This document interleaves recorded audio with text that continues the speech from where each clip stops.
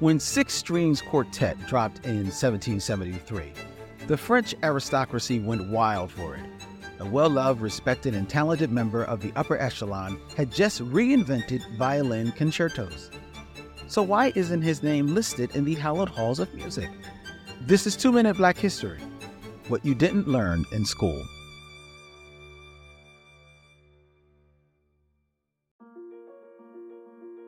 Funny how they can easily pronounce Tchaikovsky, but have difficulty with black names.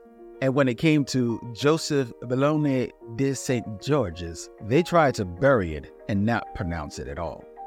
Born of an enslaved Guadalupe woman and her plantation owner, St. Georges grew up with great privileges.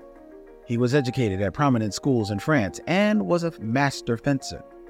St. Georges earned the title of Chevalier when he became one of the first black colonels in France's history and led Europe's first all-black army.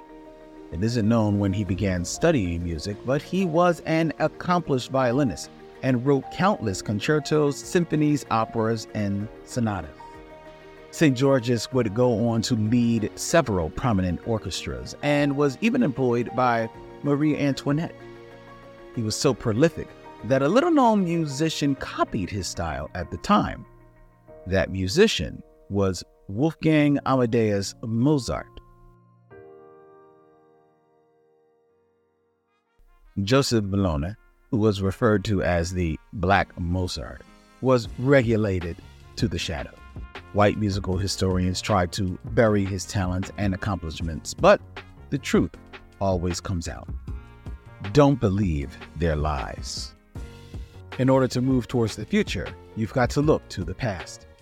This has been 2 Minute Black History, a podcast by Push Black.